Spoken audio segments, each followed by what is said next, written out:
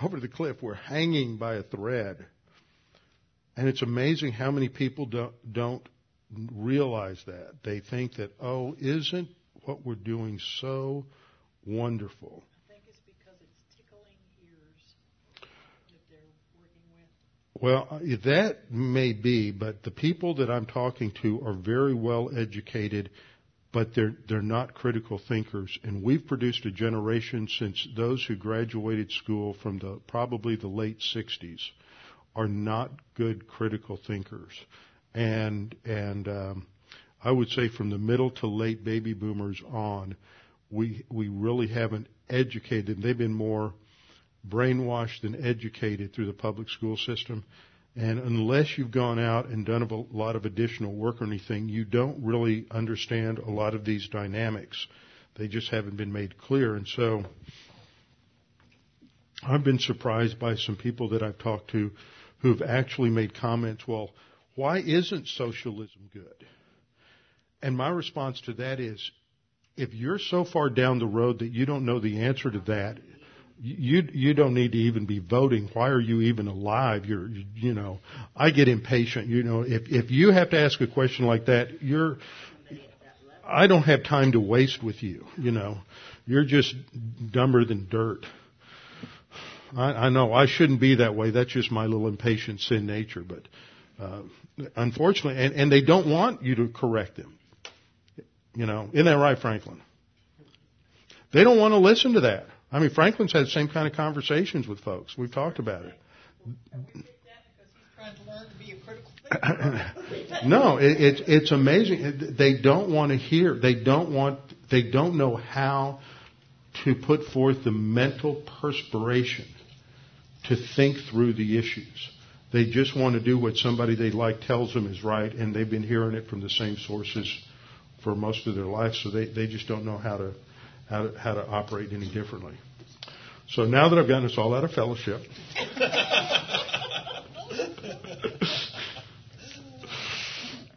we need to refocus just a second on something. I need to find something with a little weight on it here to hold this down.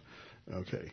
And we need to get into what we're looking at. Now, I was going to do something right before we got started here. Let me open up Logos and put it over there.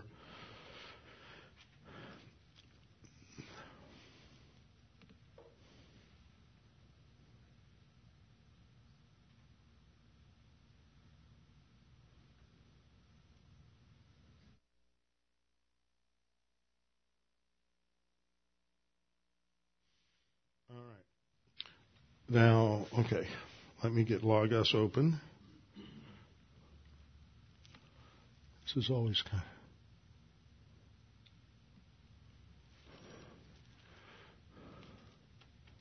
of... That's not right. Let me...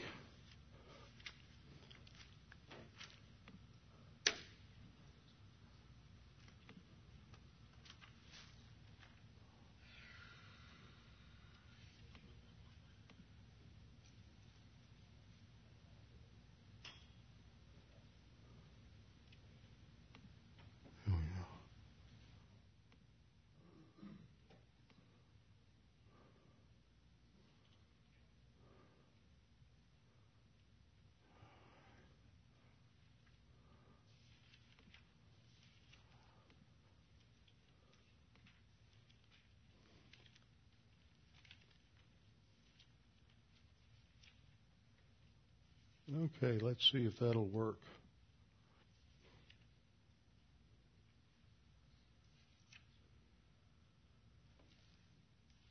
Now that's weird. Okay.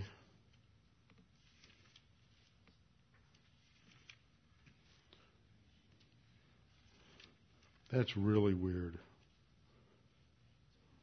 Did we leave our disk at home? No, I'm okay. Okay. Okay.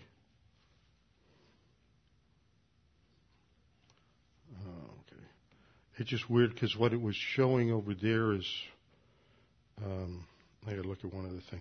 Oh, I know what it is. Have you updated? You've updated to what do they call this new one? The new operating system, Maverick.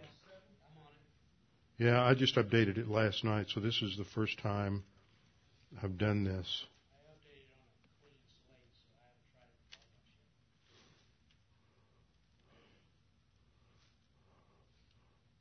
Oh, interesting. Okay, this must be what I'm looking at. Is this up here should used to not show up over there because that's what's on your primary, but it shows up now on both, which is interesting because it used to not do that.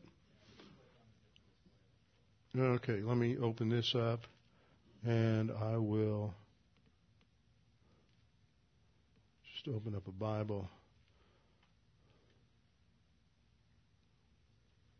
I will. Here we go. Oh, is that a little small for you?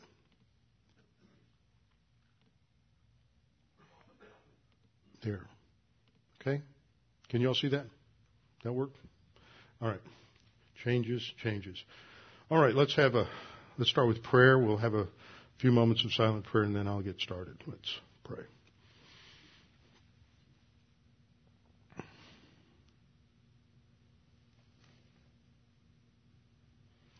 Father, we are thankful that we can be here this evening just to improve our skills of being able to read, understand, study through Scriptures, get a better understanding of what you have revealed to us, and that we may learn it and apply it. Father, we continue to pray for our country, pray for our nation, pray for the people in our nation, that they may have their eyes open to the truth, and that they may realize the dangers that we are in because of the path that we have been walking for so long. And Father, we just pray these things in Christ's name. Amen. Okay, last time for your assignment, I had you go through the book of James and title each paragraph. Did everybody do that? Get that done? I'm not going to have a show of hands, but everybody get that done? Jeff? Okay. Yeah. All right. Now, the assignment the next time, because we're going to talk about some of these connectives again tonight, but the next time I want you to go through and take that same chart, and I want you to look at how the paragraphs are connected from one to the other. And you can put out to the side, circle it, or whatever you want to, whether it's what the connective is. Is it a continuation, a contrast, a conclusion? Is it a complete break into a new subject? How are the transitions between the section? And what that will begin to open up for you is where the major breaks are. If you go from one paragraph to the next and it's some sort of conclusion or explanation of what's in the previous paragraph, then you know it's not a major division. But when you have a topic change or just a complete break, then you know that's you're moving into a new section, and that helps you break down the major divisions that we find in a book.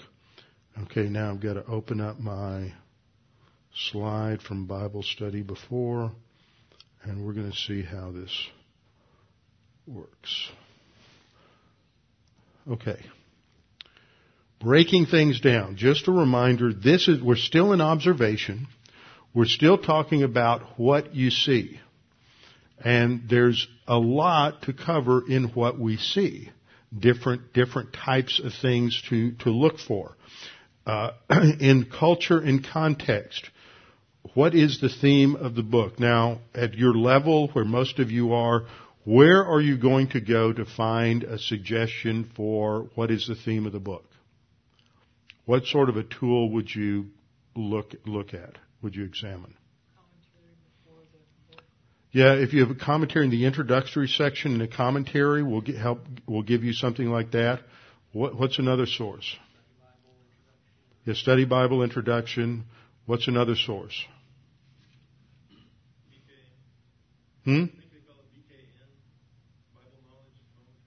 BKC. Yeah, Bible Knowledge Commentaries. That's a good place a great commentary set to have. That's one of the things we give to kids when they graduate from high school is a copy of the Bible Knowledge Commentary, Old and New Testament. What else? What's another place you can go? Yeah, Bible Encyclopedia or Bible Dictionary. Just look up whatever you look, the Epistle of James, Gospel of John, or whatever. All of those types of things give you some ideas. And when you're starting off and you're trying to look at, okay, what's the theme of the book? You read it yourself. Okay, before you ever look to anybody else, read it yourself and try to figure out what is the theme of the book. And one thing that you can do that we'll talk about some more is look for certain words that you by the second or third time you're reading through James, you're starting to say this. I keep seeing this word. Don't be a hearer and a doer. Hearer and a doer.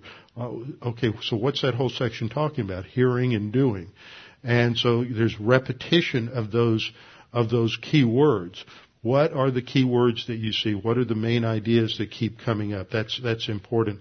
As you read through, you're going to jot down ideas. Always have a notebook there and just kind of jot down ideas that come to you as to what those ideas might be. Then when you go and you look at a commentary or something, you look at 3 or 4.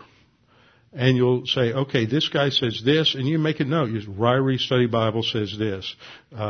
New King James or the Thomas Nelson Study Bible says this. NIV Study Bible says this. Bible Knowledge Commentary says this.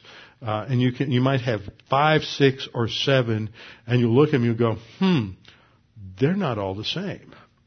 Or you might look at them and go, well, that's interesting. They're all almost saying the same thing. So that's one thing to do. Also, as you do your study, it's always better to try to do things yourself rather than just taking somebody else's view on it. You're trying to discover what the scriptures are saying on your own. So when you do a paragraph chart, like I had you do this time for James, listing all the paragraphs in the epistle or book. And of course, if you're studying 1st or 2nd Kings, that can be a long list. But you go through and you break that down, and then you can start to, identify groupings of those paragraphs that go together. And that gives you an idea of how the author has organized or structured his thinking. Then when you go and you read what somebody else has done, you're going to go, wow, I didn't see that. Or, wait a minute, what about this? What about that? I'm not sure that's exactly right. It's developing your own critical thinking skills so that you're not just dependent upon what somebody else says, but you've actually looked at the material yourself and read it and trying to figure it out on your own. So that's one way to look at the theme of the book. The argument of the book is a little different. The theme of the book for James, what's the theme of James? Anybody have any ideas?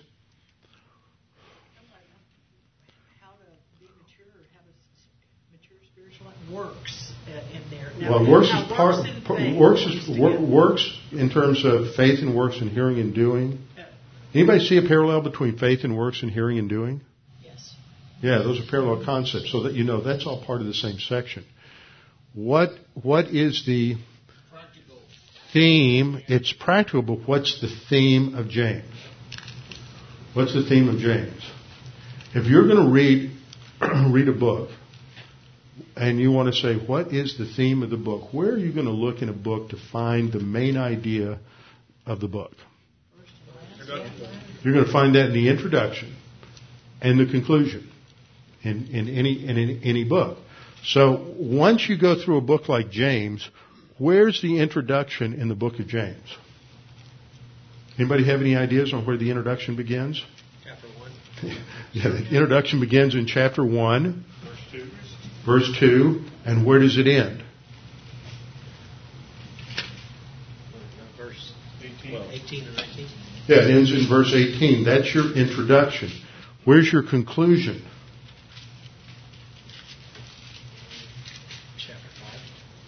Your conclusion is in chapter 5.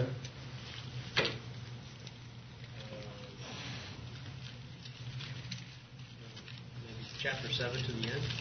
From verse 7? You said chapter. Verse 7, Pat? Chapter 5, verse 7 to the end. Right. Yeah, that's your conclusion. What are some of your main are, what do you think are some of the key words from 5:7 down to 5:20?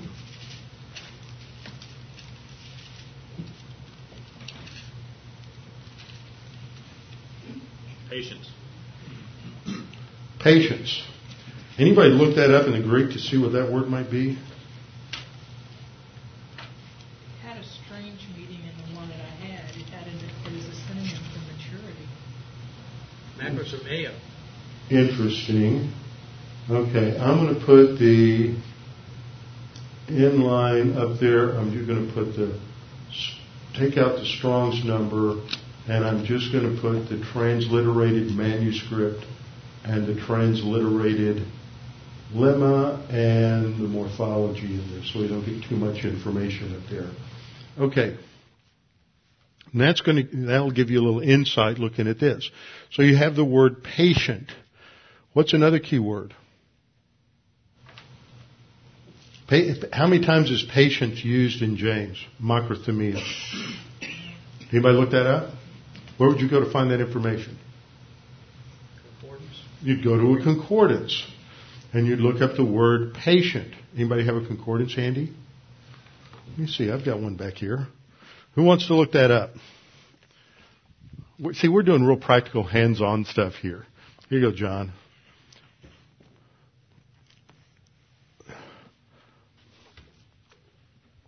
What's another key word? While John's looking up patient or patiently, what's another word?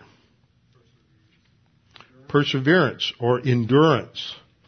Where do you find that?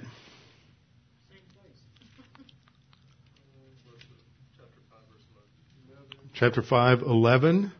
Okay, we'll go down, scroll down to verse 11. Indeed, we count those blessed who endure. What's the word there? Hupomeno. Let me see here. I want to see the manuscript. I just want to see the lemma.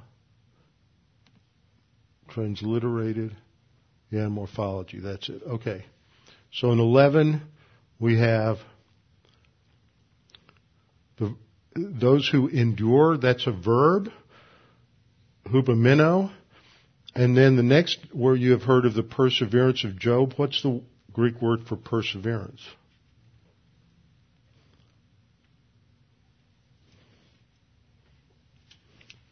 Hupomone. One's the noun form, the other's the verb form. Okay, but it's basically the same word. Okay, John? 7 uses of macrothumia, or macrothumeo, or, see, you've got a noun and you've got a verb there. How many do you have in James? Patient and patience. Okay, now look at the number off to the side.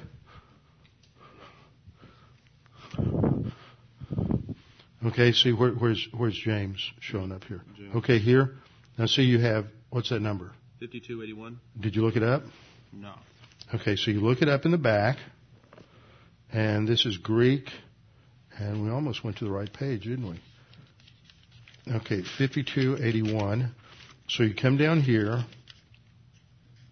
to, okay, it's going to be on this page, I think, this column, 50, where are we? 34. Okay. 5281, that's the number you're looking for. 5281? What number are we at? We were in the 3000s. Oh. Sorry. So I'm looking up now. 5281. Hupomone. Yeah, that's hupomone. Okay. Then what was we were over here. James. Okay, James 5:7 is 3114. 31:14? 3114. Okay, so you're back up here.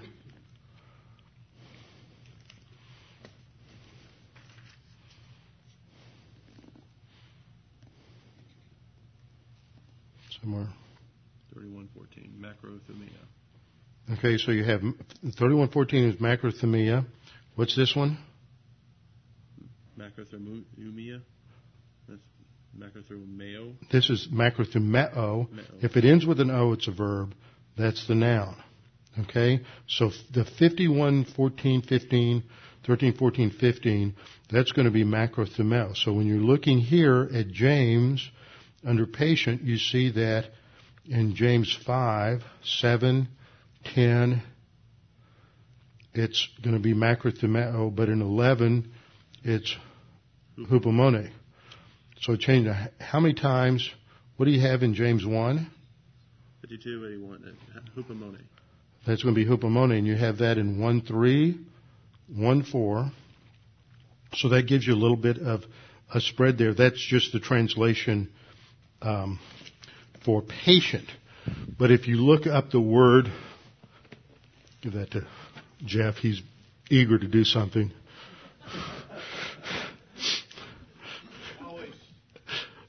Look up endure. You want to look up endure and persevere.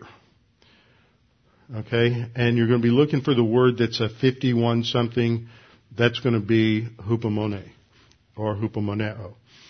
So that's kind of how you do a word study, but see what you're seeing is that there is, as somebody pointed out, you've got perseverance, you've got endurance. Now, if it's translated endurance one place and perseverance in another, and they're the same word, basically the same word in the Greek, what's the difference? How do you know that? What's the difference between patience and endurance? Endurance and perseverance?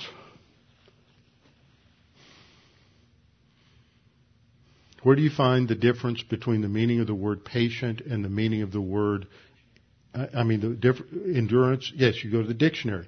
Look up endurance and look up perseverance in English. This is one of the things that I drill into a lot of pastors. They're so concerned about finding out what the Greek and the Hebrew says, they don't spend time looking at what the target language is, which is English. How do you know if the English word is the right word to translate the Greek word if you don't look the English word up in the English dictionary to find what it means? So you got to look that up as well. So the dictionary becomes like your best friend. I just about destroyed my Hebrew lexicon in one course in seminary, using it so much. Broke the spine. I had a Greek professor who had to buy a new lexicon every 3 years because he just about destroyed it, just using it, looking at everything up all the time. So you use these things. But okay. So you're looking here. You have the word endurance here. You have heard of the perseverance of Job and seeing the end intended by the Lord, that the Lord is very compassionate and merciful. But above all, my brethren, do not swear either by heaven or by earth or with any other oath, but let your yes be yes and your no, no, lest you fall into judgment. Then talks about, is anyone among you suffering? Let him pray. So what are we talking about from 7 down through 12? What's the main idea? You've got patient in verse 7, waiting patiently in verse 7, patient in verse 8, patient again in verse 10. Verse 11 you have endure and persevere. What's he talking about? He's talking about being patient and enduring difficulty. That's your main word. If he uses one word and its synonym 7 times in 5 verses, that's what he's talking about. Then you have to say, okay, he's talking about being patient. What's he saying about being patient and enduring? Well, what he's saying about it is that we need to endure in times of trial and times of difficulty. And then as you go through the rest of the conclusion, you get a couple of examples. You don't get either one of those words again, but where else in the book does it talk about, uses this vocabulary? Jeff, you looked up endurance? Yes. Okay. 78, James 1:12 and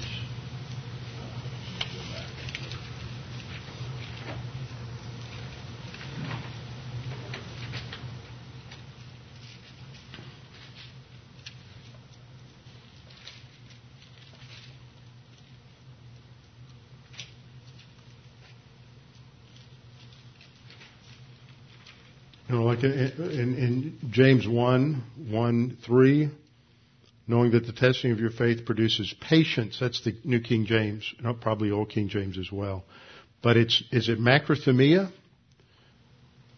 Are you at endurance again? That's really fine print, isn't it? Yes. It's a lot smaller than it used to be. So endures James 5:11. Yeah, go to the beginning of James. Is it used there? Yeah, see, that's on the King James, but if you looked at a patient, it mentions James. If you looked at patient, which John did, patient is used, the English word patient is used in James 1:3, James 1:4, and that introduces your topic in the introduction. It's used again in verse 12. Blessed is a man who endures temptation. So what's the topic in the introduction?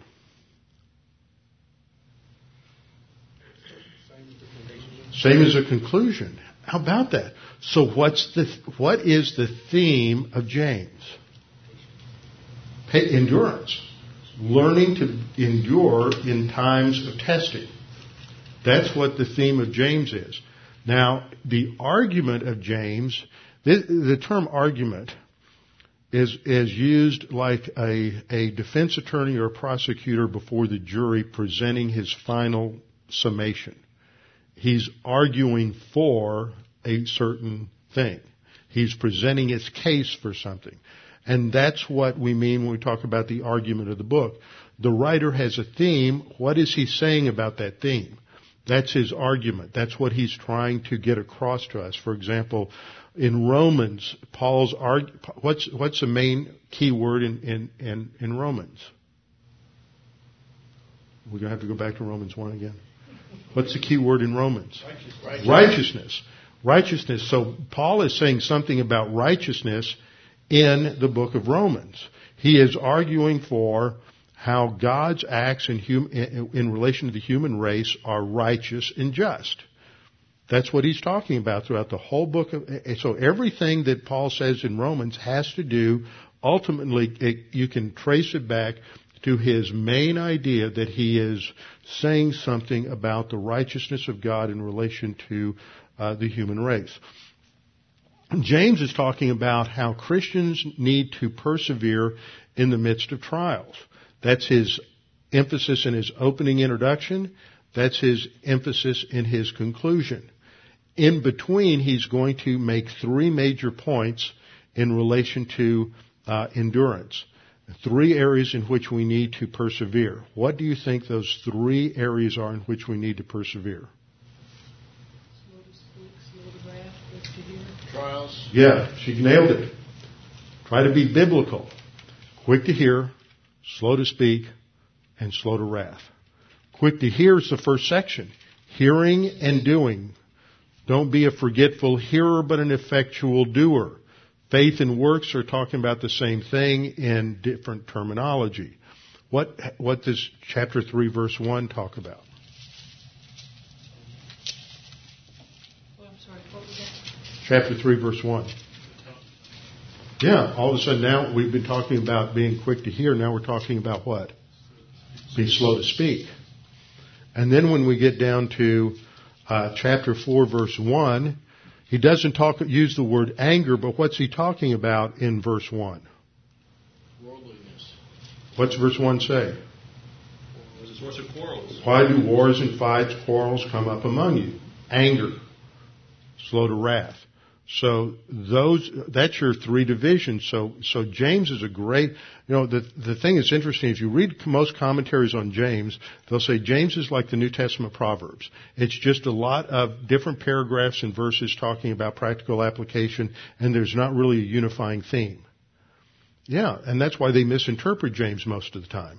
James has a unifying theme. It is addressed to the believer to challenge the believer to persevere or endure in the midst of trials in three areas. It being quick to hear, that is, you need to listen and apply the Word of God. and you apply it in two areas, sins of the tongue and mental attitude sins. And then he comes back to the topic of persevering and enduring in the conclusion. That's what James is all about. All of a sudden, everything in James hangs together. And whenever you run into an interpretive problem in the book of James, for example, when you get into the section that talks about faith without works is dead, now you have a theme and an argument to relate that to. That's going to eliminate certain options, like what this is talking about is unbelievers. He's telling believers how to persevere. He's not talking about the fact that you may not really be saved because you don't persevere. He's talking about the fact that faith, if you're not applying what you're believing, which is what you're hearing, faith cometh by hearing and hearing by the word of God. If you're not doing what you're hearing, then your faith is useless. Therefore, it's a dead faith. It's not non-existent. It's not that you're not really a believer. It's that your faith isn't doing you any good. So once you come to understand the theme, the argument, then that gives you the flyover orientation to the whole book. And then the details that, in terms of interpretation, which is what we'll get into in the second part of the course, that starts to fall out, and in terms of you're now able to see what's going on there because you've identified what he's talking about. And listen, pay attention to conversations you're in sometimes, especially if you're walking up on a conversation, you're at work or home, or you listen to your kids or whatever, and you come in the middle of the conversation. What is your mind doing? When all of a sudden you're walking in, you're just kind of staying on the sideline, your kids are talking about something, or somebody at work's talking about a movie they saw or something they did over the weekend or whatever. What is your mind doing? You're trying to figure out what they're saying. And the clues are the words that they're using. Sometimes we use words that can mean two or three different things, and so you go down a rabbit trail and you think, oh, they're talking about something. And then all of a sudden you go, oh, no, they're not. They're talking about this other thing. That's what we do in Bible study. We start off and we just got into this thing and we read the book and we're trying to figure out what is it saying. And we start off with a guess. Scholars call it a heurism. It's a guess. This is what he's talking about. And then as we read a little more and we say, okay, how does this, if that's what he's talking about, how does this relate to it? And we go, I don't see how that relates to it. Well, wait a minute. Maybe we misunderstood what he's talking about. And so there's this constant sort of a guess or a hypothesis, and then it doesn't fit the evidence. It's the kind of logic, and there's a name for it, which I never can remember. That it's not, there's inductive logic, there's deductive logic, and then this is a third kind of logic that is like the logic that a homicide detective uses. He looks and he says, okay, here's the scenario. I know that this is true, this is true, this is true, and this is true. If those 4 or 5 things are true, then the only scenario under which those 5 things could be true would be this. It's neither deductive logic nor inductive logic, but he's creating a model or a guess as to what happened based upon certain other things being true. And the only way that those 5 or 6 things could be true is if this certain action or pattern happened. So that's what you're doing. It's not something that is easy. It demands thought. It demands discipline, and you read things over and over again, and it's not simple. It's not easy, and it takes time. One of the ways we do this when we start breaking down the details of the passage, so you start off and you read it a lot of times like we've done, you're doing a broad spectrum study. You're looking at what are the big ideas that are in the book of James. The next thing that happens is you're going to want to start getting into the details of a passage, getting into the details of the text. And that's where I was talking about last time. You look at a paragraph and you break down the paragraph into the basic sentences.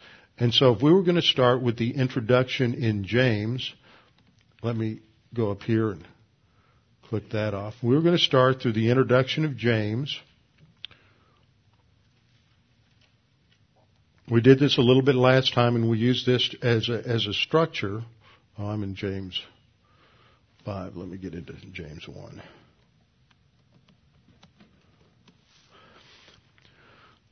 You start off, you see 2 and 3 is a verse, 4 is a verse, 5 is another independent. I mean, rather, verse 2 and 3 is a sentence, 4 is a sentence, 5 is a sentence, 6 is a sentence, and usually you have a break between 2 through 4 is a paragraph. Some Bibles, though, break at 8. They'll say 2 through 8 is one paragraph. And you start looking at we're just going to work with the paragraph, and you start drilling down on the details.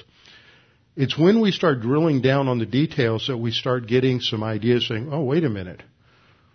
Maybe you thought James was talking about just practical obedience to God's Word, because you hit the first chapter and it's talking about hearing and doing and hearing and doing, and you sort of think, okay, this book is about doing what the Bible says.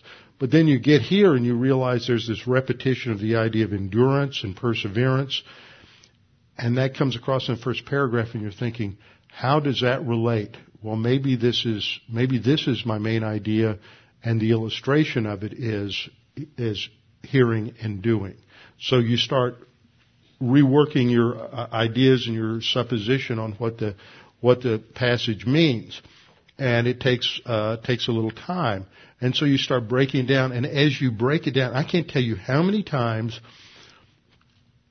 when I am studying that I sit down and I put the sentence, I paste the sentence into my notes, and then I paste it in a second time, and I go in, and between every word I hit the return key, so that I have just a vertical line, a column of all the words in the text. And then next to each English word, I put in the Greek word. And at that point, all of a sudden, some things will start saying, wow, I didn't realize that. Look at that word that's there. That's really interesting. I hadn't expected that word to be there. Where was I tonight?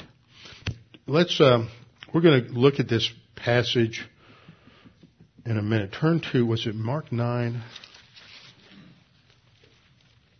Mark 9. I love it when I'm in some other passage and all of a sudden I have one of those aha moments. Aha! Mark 9. Okay.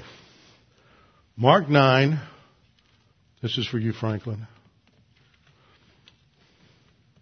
And Hebrews 6. I'm going to put Hebrews 6 up here on the board. This is one of those passages that in the warning passage that people always get tied up in knots over, because they think that this passage talks about losing your salvation. For it is impossible for those who were once enlightened and have tasted the heavenly gift and have become partakers of the Holy Spirit and have tasted the good word of God and the powers of the age to come, if they were to fall away, to renew them again to repentance. It's impossible to renew them again to repentance, since they crucify again for themselves the Son of God and put him to open shame. The key to this is really understanding those examples that are listed there, who were once enlightened, tasted the heavenly gift, become partakers of the Holy Spirit, tasted the Word of God. Does this mean they're saved? Okay, and the key word there that I'm honing in on is the word tasted. Now, what does it mean when you think of tasting something? What image comes into your mind with the English word tasting? Yeah. Just a sample, right, exactly. It's like you go through the grocery store and they give you little samples of this and that, so you just taste it. However, if you taste it, have you really taken it and made it part of your own? No, you're just getting a taste. If you're going to a wine tasting and you do it the way the professionals do it, you just take a little bit, you kind of swish it around your mouth and then you spit it out. You don't even swallow it. You're just getting a taste of it. When we first moved to Connecticut, since we didn't own a house, we were just renting a place. We had the weekends to run around a lot. We went over to Newport, Rhode Island, and they were having a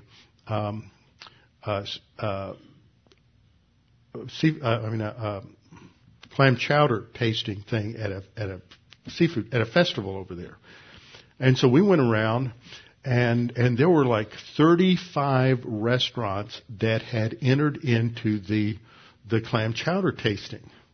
And so you'd go to each one, and you'd get that little bitty paper cup with about an ounce or less of clam chowder in it. But after you've gone to 32 restaurants, how many ounces of clam chowder have you had? You've had a quart. You're full.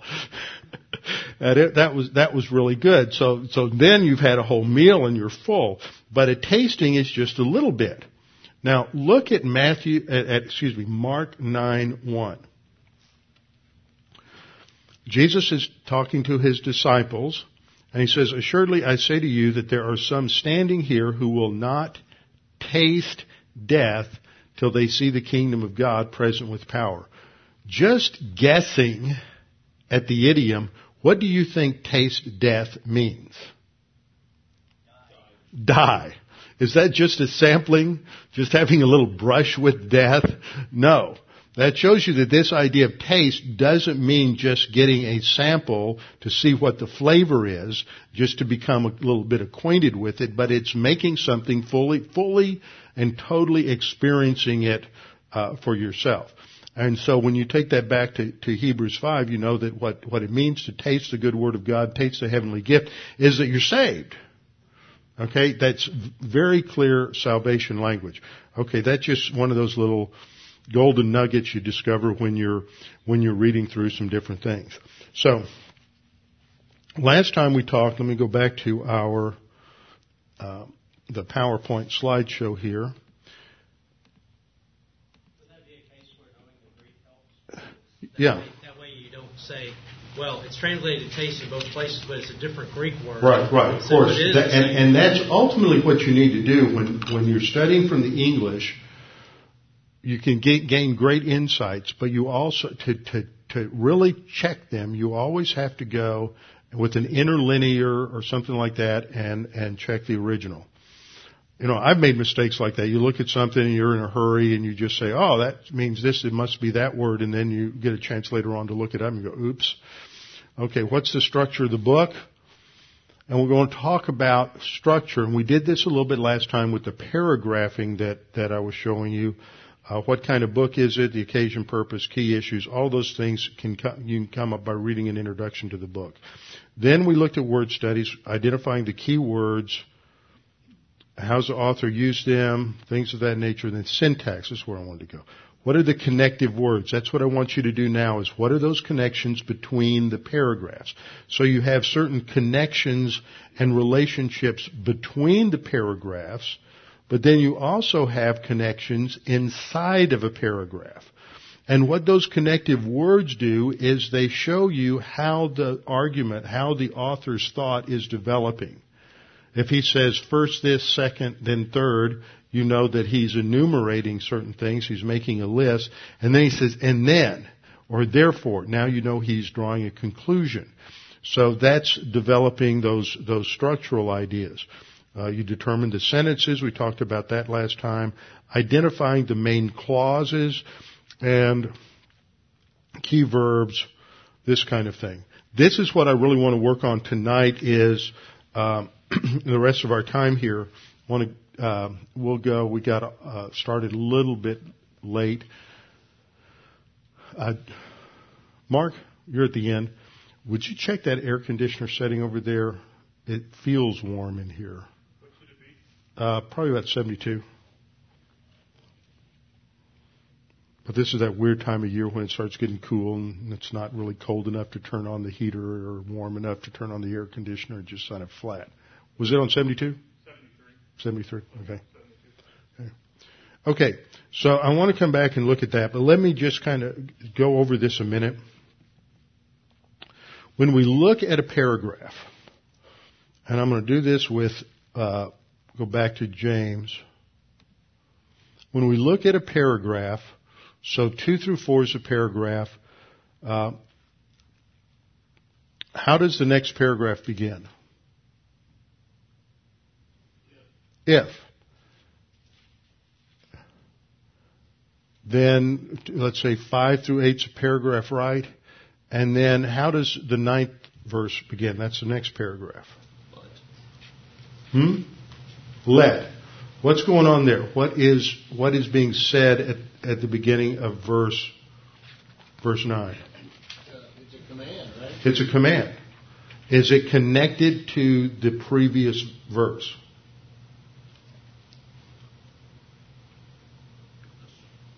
No. No connection. It's not a but. It's not an and. It's not a therefore. It's a clean break to a new sentence, new topic. So that's why there's a paragraph break there. The next, look at verse 10. How does verse 10 begin? But. But it should be and. Well, it says, let the lowly brother, but the rich. Is that a contrast or is it the same thing? It's a contrast. He's contrasting the brother in poor circumstances, the lowly brother, with the brother who is wealthy. Okay, so you have a contrast there. How does verse 11 begin? And what does that tell you? It's an explanation. It's probably an explanation. So you see there's a connection between the thoughts in those three verses. How does verse 12 begin? Yeah, blessed is the man. Is there anything there that connects it to the previous verse? No. So you know there's a clean break there. Verse 13. It says, let no one say when he is tempted. Is there a connection to the previous verse? Not in terms of a connective word, but in terms of the topic. Verse 12 says, blessed is the man who endures temptation. And then it says, let no one say when he is tempted. Okay, so you see the connection isn't through a connective word, but it is through the topic. It's still talking about the same thing. Verse 14, how does verse 14 start? But. And so what is this? It could be contrast, or what Jeff was talking about, it could be a now. You know, it could be now each one. And I would guess that when you get in, look down, let me scroll down here, but each one is tempted in his own way. The Greek there is de, which is just a transition. It can be and, now, or but. So it's more of a transition as opposed to a hard contrast. How does verse 15 start? Then, so that shows 14 flows into 15, and then how does 16 begin? Do not be deceived. So all this is within the same paragraph. You might put a break between 15 and 16. I'm not sure, but just looking at those connective words, we see how they flow together. How does verse 19 begin? Command. Well, yeah. See, I'm looking at the New King James. That's right. It's a command. Know this. So it's a break. It starts with a straight command, and it's not necessarily related to what's going on before. How does verse 21 begin? Therefore. So now we're drawing a conclusion that's out of the introduction, because this is where it starts beginning the issue of the word and being a doer of the word and not a hearer only. Okay, so what we're looking at in that is just those external connectives. Now, when you go through and you're looking at the internals of a paragraph, we're just going to go back to let's look at our paragraph that started with verse 12. Blessed is the man who endures temptation. When we start with that, we're going to look at a couple of different things. What did I say we want to identify first? Words that are repeated. Well, words that are repeated, you want to look for those, but what's the first thing you need to look for is you want to identify what kind of clause? Independent clause. Yeah, your independent clause. So that means first thing you have to identify are your finite verbs. And each finite verb is going to have a subject. So, blessed is the man who endures temptation. Okay? So this is kind of a weird sentence because the is in italics, y'all know what that means in the English? when they put a word in italics, that means there's not a corresponding word for it in the Greek. It's supplied because that's the sense of the passage, but it's not required in Greek, so it's just understood and indicated by that. So you have an initial noun, blessed, is the man, and then who endures temptation. So you have this would be your subject and your predicate nominative, the man, and then it goes on to say who he's the subject, the man is the subject of this verb, the man endures temptation. So this is an awkward sentence. He will receive the crown of life. Is probably your main verb, your main finite verb here, because your other verbs tied to a relative clause. So he will receive the crown of life. So you go through and you want to identify your verbs. What, Jack? Yeah, I see. I'm trying to hustle here. You want to identify your subjects, your verbs, and their subject. And just in each sentence, what's the main verb, what's the main subject, who performs the action. Then you move on to the next stages of the grammar in terms of looking at the direct object, the indirect object, and the other parts of speech. And I want to talk about that because that may be some time, but since some of you have really looked at a grammar book.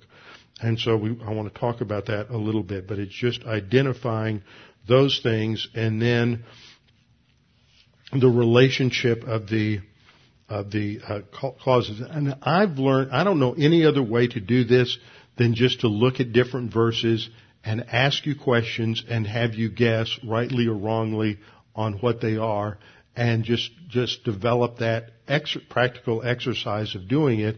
And in the process, if you say, well, I don't understand why you say that, ask me the question, because I just don't know any other way to communicate that. So let's take a little break now. Eddie can redo the video or whatever, and we can get some water and a little carbs or something to put you to sleep, and then we'll come back for the second half.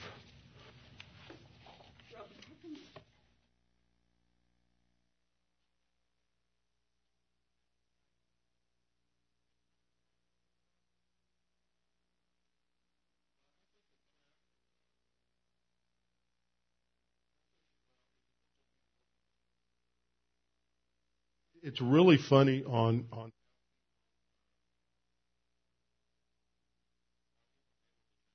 Christ. But I think that the crowns and rewards are given and distributed at the judgment seat of Christ. Would you